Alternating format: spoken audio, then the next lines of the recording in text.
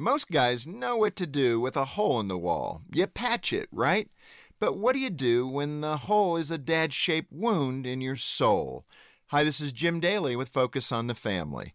When I was 11, I moved back in with my bio dad. It had been 6 years since his arrest for threatening to kill my mom in a drunken rage. Maybe he's changed, I hoped, but he hadn't. His drinking was as bad as ever, and when he became suicidal, I had to bail out. 4 months later, my father was dead. How do you patch a hole like that? More importantly, how do you meet the challenge of being a father when you've never had a dad to show you the way? Well, I started by finding some mentors. My high school football coach was a great role model. So was my first boss. Even if you're already an adult, you can learn from the men around you what a good dad should look like. I also work to turn my negative experiences into positive ones.